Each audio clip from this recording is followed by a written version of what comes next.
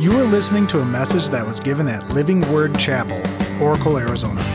It is our hope and prayer that God will use this message to speak to you and enrich your life. For more information, visit lwcoracle.org.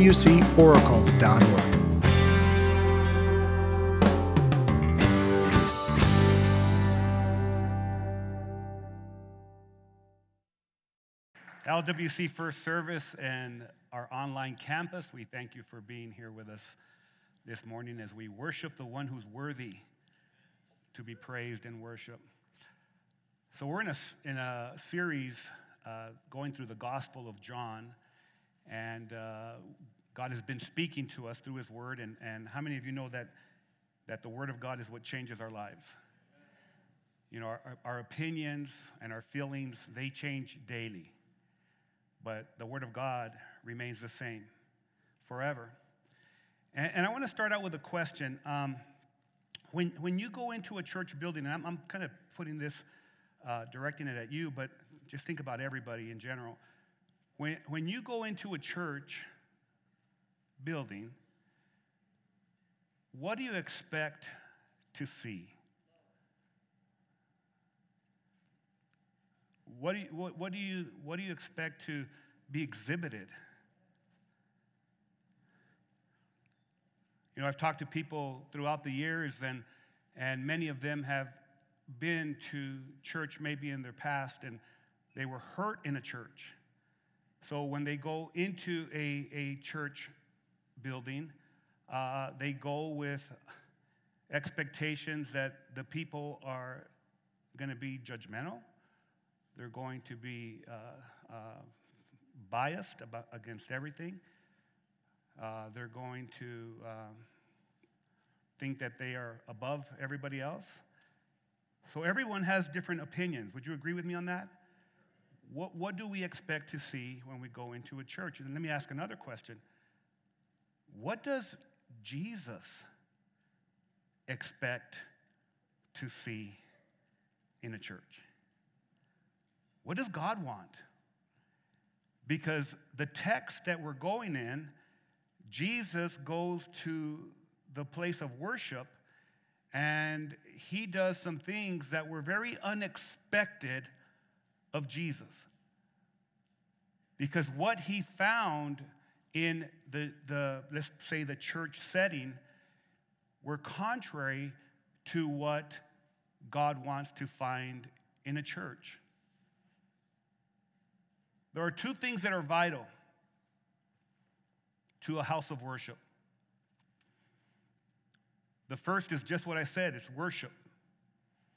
And worship is more than music. Amen? Sometimes we say, oh, the worship was great. The praise and worship was fantastic. And it is. Amen? But worship is a lifestyle. Worship is every part of our life that brings glory to God, where we make him the most important part of our lives. That's worship. The second thing that's vital to a house of worship is prayer. Would you agree with me with that? Prayer is vital. It's this communion that we have with God Almighty. It's being able to communicate with him, to talk to him, and to actually hear him. Jesus said, my sheep hear my voice. He's a great shepherd. So there's a promise that he'll speak to us through the pages of Scripture and through that small, still voice of the Holy Spirit that you just know that God is directing you or he's speaking to you. So a house of worship should be founded on worship and prayer. And when you understand this, it helps us out. And as we look at it, we're going to go into the text right now, but I want us to look at this text, which is going to be in John's Gospel, chapter 2. I want us to look at it through the lens of the New Testament and who we are as God's people. See, the word for church is in the original is ecclesia. It's where we get in Spanish the word iglesia. Anyone speak Spanish in here? Just raise your hand if you do. Speak Spanish. All right, iglesia. We get it from the word ecclesia. And what the word means is those that have been called out of the world into a relationship with their Creator, with Jesus, and other people that love God. And so the ecclesia of God are people. It's not a building. That's why the church is not under any kind of trouble when there's a pandemic and we got to shut the doors down, because this is not the church. This is the church. Are you with me? And so the church goes wherever God sends us to go. The Apostle Paul, as he's writing to the Corinthians, he said this: do you not know that you are the temple of God and that the Spirit of God dwells in you? If anyone destroys the temple of God, God will destroy that person, for the temple of God is holy, and that is what you are. So every person that follows Jesus Christ has the Holy Spirit dwelling in you. We have become the Holy of Holies for God to dwell. Isn't that amazing? Even with all the stuff that we do throughout the week, how many of you had some mishaps this week?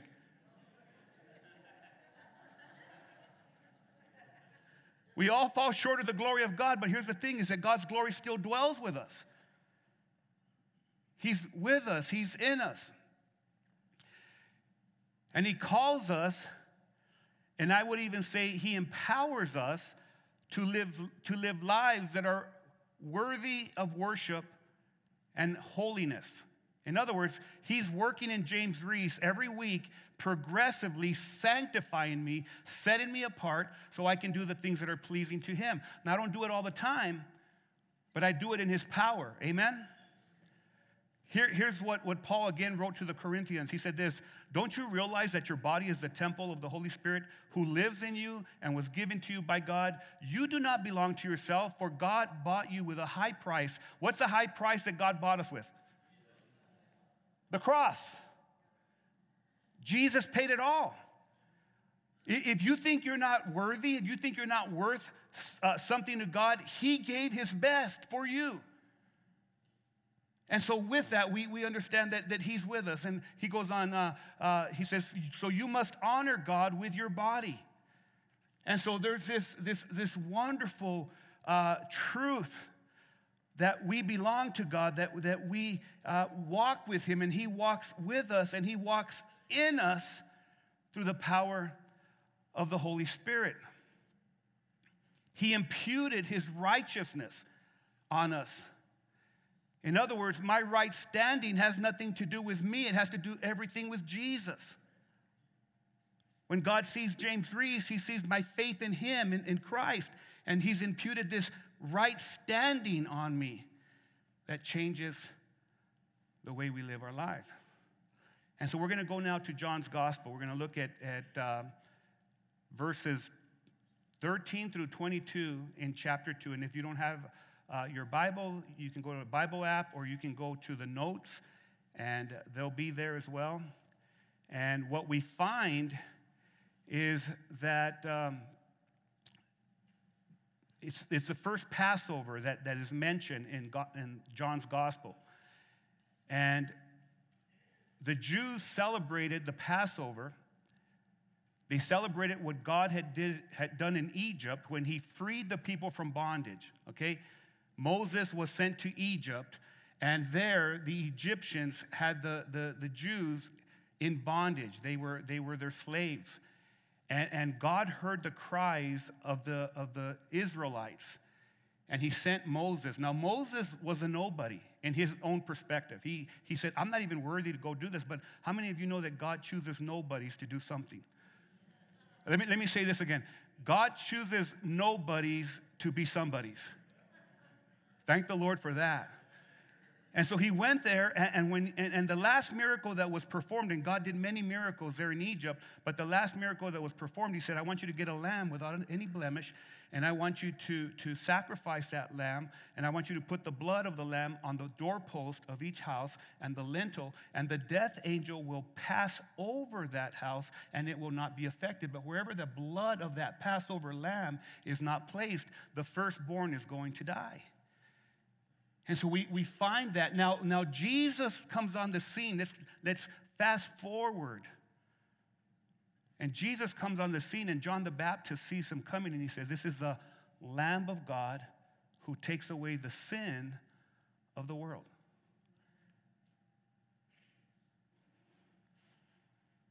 And so Jesus is the true Passover lamb, not only for Israel, but for the whole world. Those who trust in Jesus Christ do not fear death because death has been defeated through Jesus. And that's where we're at right now. So as we come to this place, Jesus just did a miracle, his first miracle that's recorded in John's gospel, and he turned the water into what? Into alcohol.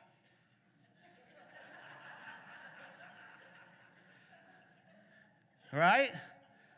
Remember last week, the person that was over the ceremony, he said, man, nobody does this. Usually they bring out the good wine first, and when everyone gets a little buzz, that's my paraphrasing, then they bring out the cheap stuff. But you brought out the less expensive stuff, and then you save the best for last. That wasn't them, that was Jesus. And how many of you know that when Jesus does things in our life, it's always good? He's the new wine. He's the one that makes us better, okay? So now we're coming from that miracle to verse 13. It was nearly time for the Jewish Passover celebration. So Jesus went to Jerusalem, and in the temple area, he saw merchants selling cattle, sheep, and doves for sacrifices. He also saw dealers at tables exchanging foreign money, and Jesus made a whip from some ropes and chased them out of the temple. Chased them all out of the temple. Now, I'm going to pause right there because I want you to just picture this. Could you imagine Jesus coming into a place of worship and him seeing that they were exchanging things? They were just doing things out of ordinary, that's how they did worship at that time. And he gets these ropes together and he begins to just knock everything all over the place, all upset. And everybody's like going, what in the world is going on? He drove out the sheep and cattle, and he scattered the money changers' coins over the floor, and he turned over the tables. Then going over to the people who sold doves, he told them, get these things out of here. Stop turning my Father's house into a marketplace. Then his disciples remembered this prophecy from the scriptures, passion for God's house will consume me. But the Jewish leaders demanded, what are you doing? If God gave you authority to do this, show us a miraculous sign to prove it. And Jesus said, all right, destroy this temple, and in 3 days I will raise it up. Now I want you just to look at that scripture right there. It's so important, verse 19. And I want us to look at verse 14 because there's two different words that are used for temple in those places. In the first part, in verse 14, the word hieron, the Greek word hieron is used, and what that means is actually the building and the courts, a place. He went to a place. He went to the temple. The second part for temple, the second word that's used in verse 19 is nails, exactly. And nails is a sanctuary. It describes a person. He said, and in 3 days I will raise it up. And they said, what? Everyone together say, what? What? They explained, it's taken 46 years to build this temple, and you can rebuild it in 3 days? But when Jesus said this temple, he meant nails. He meant his own body. And after he was raised from the dead, his disciples remembered he had said this, and they believed both the scriptures and what Jesus had said. And that's important to us because the word of God never changes. Our feelings and our emotions always change. Jesus was talking about the word of God. Jesus is the living word. He said, you destroy this temple, and in 3 days I will raise it. It's important to know that this was prophetic. It had been written and spoken in the Old Testament.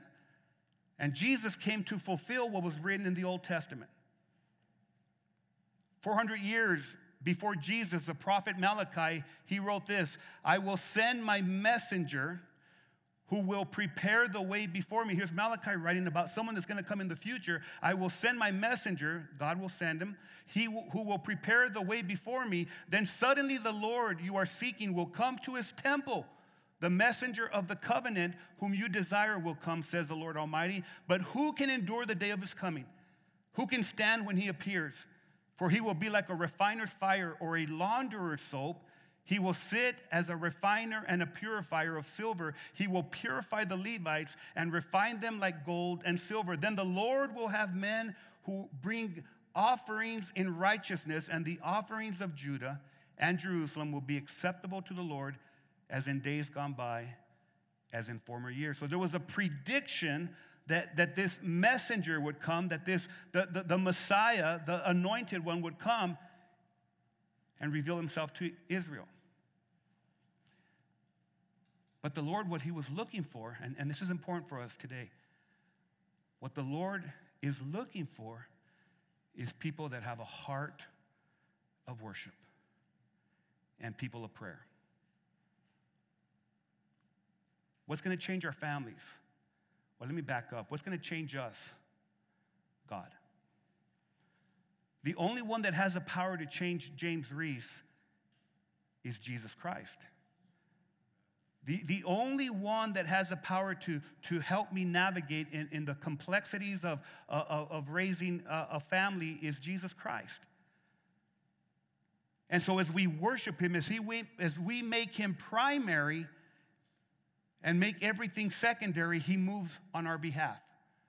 And you may be in here, beloved, you may be in here in this place where we gather to worship God, and you may come with a set of circumstances. Let me tell you that the God that I'm talking about right now is able to help you overcome whatever you're facing. He's able to give you what you need in whatever you're going through. So let's look at I got 3 points that I think are going to be helpful, kind of takeaways that we can take away with us. Here's the first one. The temple is set apart to be a place of worship, prayer, and communion with God. When God called the Israelites out of Egypt, I got to go back there because that's important. The exodus from bondage to freedom was a call to worship the living God. And the reason that God went there through his servant Moses was for them to come out of bondage. Hear me now. If any of us have ever been in bondage, we know what that's like. It's a dark place. When you're at a place that's dark, it's a place where you just don't know what tomorrow brings. You don't know how you're going to make it through today.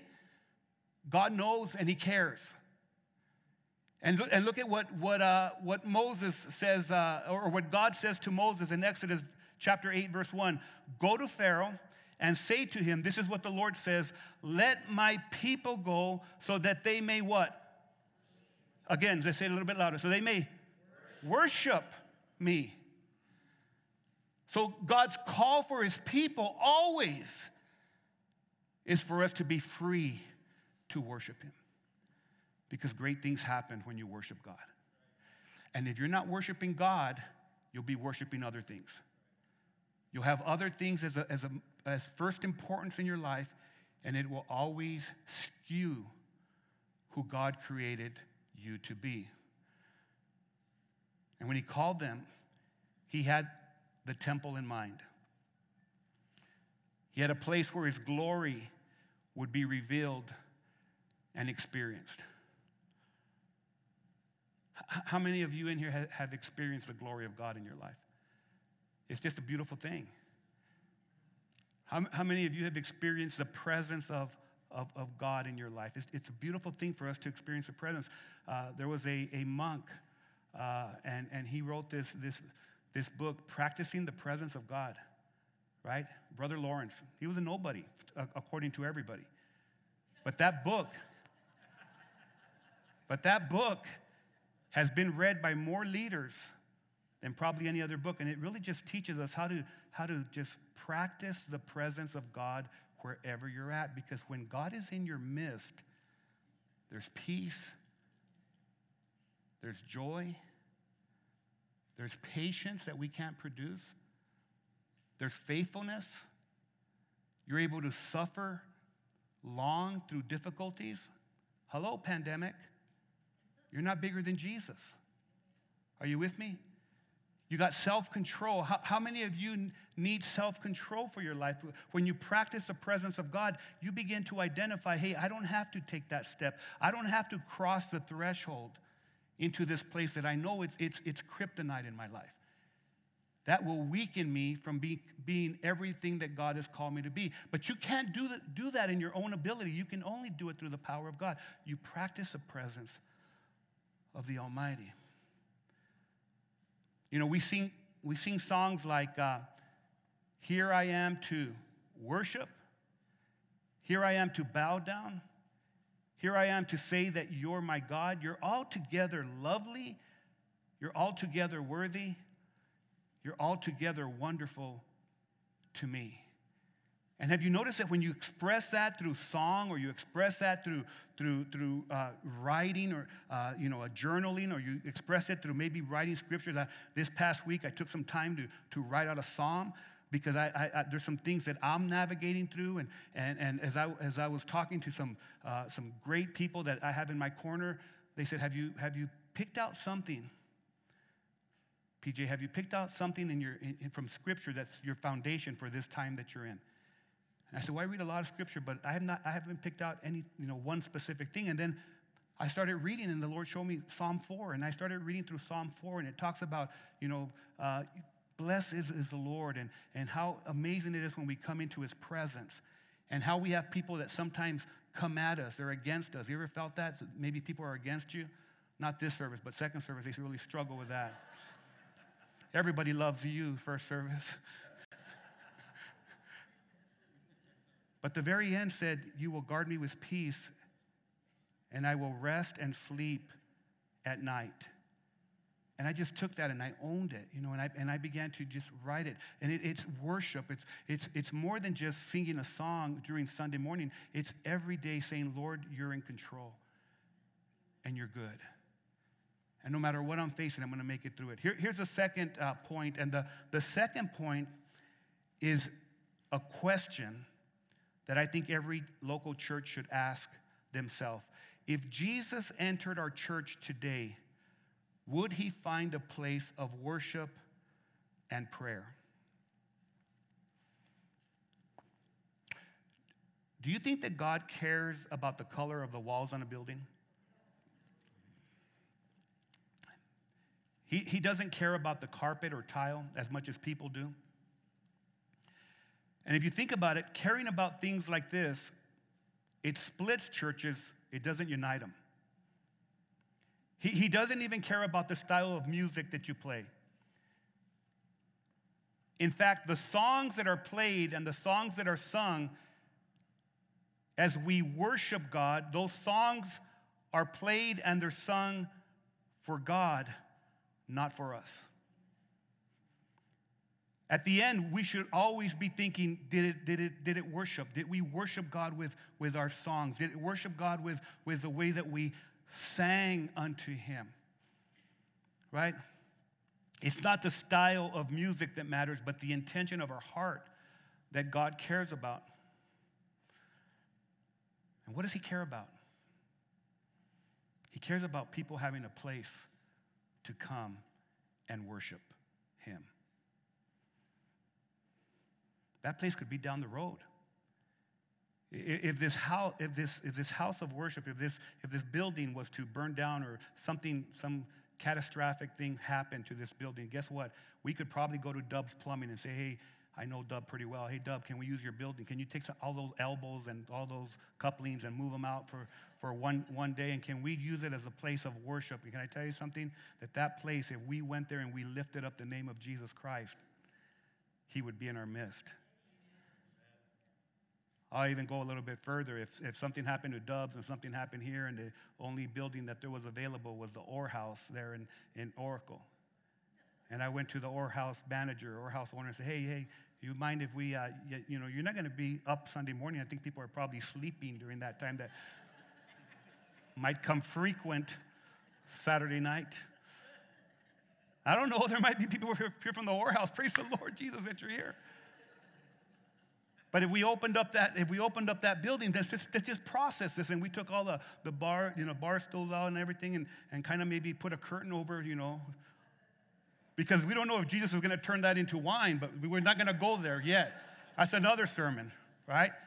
But we go in there to this place, that's open at night, and they do a little bit of drinking and other things or whatever. We go there and we lift up the name of Jesus. Guess what? He's going to be there. Because God doesn't dwell in a building, he dwells in his people. But here's the thing. If Jesus was to come into our place of meeting, what would he say? That's sobering to me. Because here's the thing that we believe. We believe that God is here. Amen? Because if God's not here, let's just leave. If God's not here when we gather to worship him, what are we doing here? Let's go someplace else. But if God is here and if he's welcome here, then lives are going to be changed and great things are going to happen.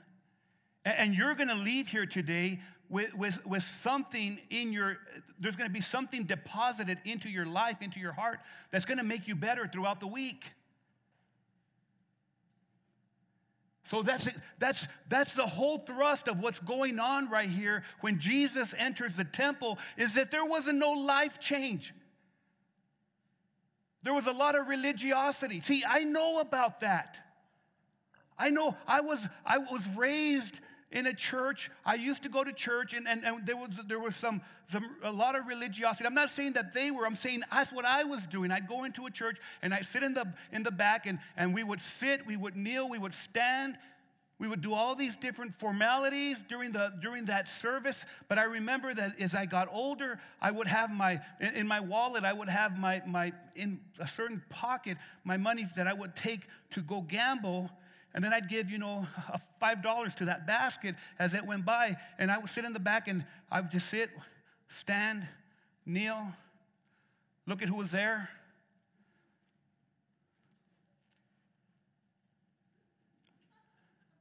Until Jesus met me at a party. Because Jesus cared about my heart. And he began to work in my life. And I accepted him as my Savior. And when that happened, radically, I was changed because I became the temple of God. Do you hear me? And so what Jesus does is he walks into this temple and he begins to play havoc with everything that's going on. There was a come to Jesus moment that happened there. And come to Jesus moments are vital to our spiritual growth. Are you with me? There are times in our life you might have gone through a very difficult circumstance that you're navigating through, and you think it's so difficult, but maybe, just process this with me, maybe it's a come to Jesus moment. When he's coming into your life, he's allowing you to come to a place where you know that you need him, and religion isn't going to cut it. Religion never cuts it.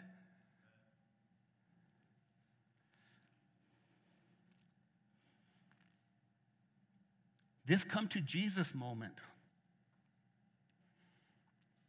and I want you to think about it in your own life. Come to Jesus moments are either going to make you better or they're going to make you bitter. Right here, the religious people got bitter. From this time on, there was tension with the religious people. Did you know that? the climax of it turned into conflict, and then the climax is they said, the high priest said, crucify him, crucify him, crucify him. But it made the disciples better because Jesus went against the established religiosity into a personal relationship with the Father in heaven.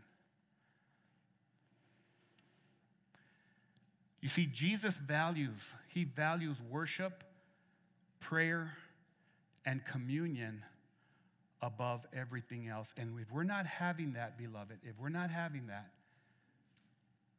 we're not finding what matters in our life. If you don't come to, and gather together and feel that you've had worship, that there's worship going on, that you're lifting up the name of Jesus. If you don't come and you feel like you can pray to the Almighty, if you come and you don't feel like you're having communion with Him, like if He's actually here. See, I believe that when we gather together, that Jesus is here with us. It says, where 2 or 3 are gathered, I will be there in their midst. So Jesus is here. You might miss Him, but He's here. I don't want to miss Him. That's why I come and I worship Him. That's why I come and I lift up His name. That's why I come and I really don't care about the style of music. What I care about is that I'm able to sing praises unto the living God. Whether it's Spanish, French, Italiano, even though I can't speak those languages. But we're able to worship Him. And what is Jesus finding? I think about the people there that they didn't think that they were doing things wrong. Hear me. They didn't think that they were doing anything wrong. And Jesus comes into the midst, into their midst, and he plays havoc with what they're doing. Hello, American church. Hello. If Jesus was to walk into our midst, the things that we complain about, the things that we get upset about, the things that are so important to us, are they really important to God? Here's what the Apostle Peter wrote. He said this, the time has come for judgment to begin at the house of God. He's talking to the New Testament church. God is continually refining His people. All of us are better because of this. All of us are better when God deals with us, with our selfishness, with the things that we throw those temper tantrums. And I know Americans don't ever throw temper tantrums. But God deals with us. He deals with us. And where does He start? Where does He start? He starts in the house of God. The writer of Hebrews put it like this: the Lord disciplines the one He loves, and He chastens everyone He accepts as His son or His daughter. And how many of you can say this with me, that when there's sound and healthy discipline in your life, it's always good for us? Amen? I can count the times that my dad disciplined me on my hand. I can count the times. And sometimes, unfortunately, some parents go the other side of the pendulum where they turn discipline into abuse. But with me, my dad, I can count the times. And every single one of the times that he disciplined me, I needed it. And it was better for me. God loves you so very much. You know, and you can't buy the things of God with money. That's why He turned the merchants. You can't merchandise the things of God. And that's so important for us because I have to think about this. You know, we had this R1K year-end offering, and we said, you know what? Can we raise $80,000 for this campaign, for this work to reach people, to love on people, to do things that are going to bring people? And then I always think to myself, you know, so we say we're going to raise $80,000, and $98,000 came in. Thank the Lord. But I always think to myself, Lord, we cannot merchandise your goodness. There was a guy by the name of Simon. He was a sorcerer, and God Through Philip's preaching, Simon's life was completely changed and transformed. But Simon saw that the Holy Spirit was given to people, and as the Holy Spirit came on them, they would exhibit the power of the things of the Spirit. That's what the Holy Spirit does in us. So sometimes people may speak in tongues, sometimes people will prophesy, sometimes people will act out and pray, and there'll be miracles that happen. We prayed last week for miracles, and I believe that we serve a God of miracles. But Simon saw this, and this is what happens. When Simon saw that the Spirit was given when the apostles laid their hands on people, he offered them money to buy this power. Because who wouldn't want the power of God? Right? Now, as people, this is what we do. We try to buy everything. Right? So he offered them money to buy this power. Let me have this power too, he exclaimed, so that when I lay my hands on people, they will receive the Holy Spirit. And Peter replied, may your money be destroyed with you for thinking God's gift can be bought. So that speaks volumes to me. Because here's the thing, we can't change people with money. But God can change people with his power. You ever tried to buy your kids and give them things so that they'll behave? It doesn't work.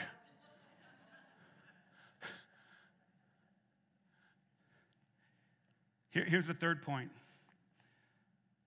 The church is called to be a place where everyone can find sanctuary in Jesus. You see, the people in that historical context right there, they couldn't grasp the enormity of the words of Jesus when he said, destroy this temple, and in 3 days I will raise it up. They didn't understand what he was saying. They didn't have the lens to know that he was talking about, I will die for the sins of humanity. But when you understand it, beloved, when you understand it and you take sanctuary in Jesus, it changes your life forever. Bruce Milne, great theologian, he put it like this: Jesus' body offered up in sacrifice and raised up in power will be the new temple where God and humanity, creator and creature, will meet face to face. Jesus is always with us. He's always in us if we follow him. The great missionary and theologian Leslie Newbigin put it like this: the action of Jesus is more than an example of prophetic protest against corrupt religion. It's a sign of the end of all religion. Because when Jesus came, he put religion aside and brought up relationship with the Almighty. And I'm going to say this to you as I close, that if you have come to church to do a religious act, you're missing who Jesus is all about. Jesus doesn't care about religion. Jesus cares about a relationship that you can have with your Creator. Jesus, who is the Word, who became flesh and dwelt among mankind, is the one that can change our lives because he's God Almighty. And so if you're here today and you've been navigating, maybe this is the first time that you've ever sat and heard of the relationship that Jesus wants to have with people. And maybe you've viewed church as a building where people go, religious people go, and maybe somebody has gone to church and you've been hurt in church. That's not God.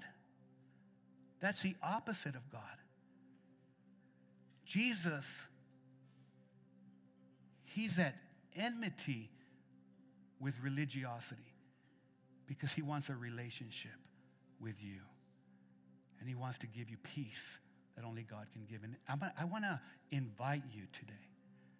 If you don't have the peace of God, if you've never said yes to Jesus, I want to lead you in a prayer so that you can make Jesus your Lord.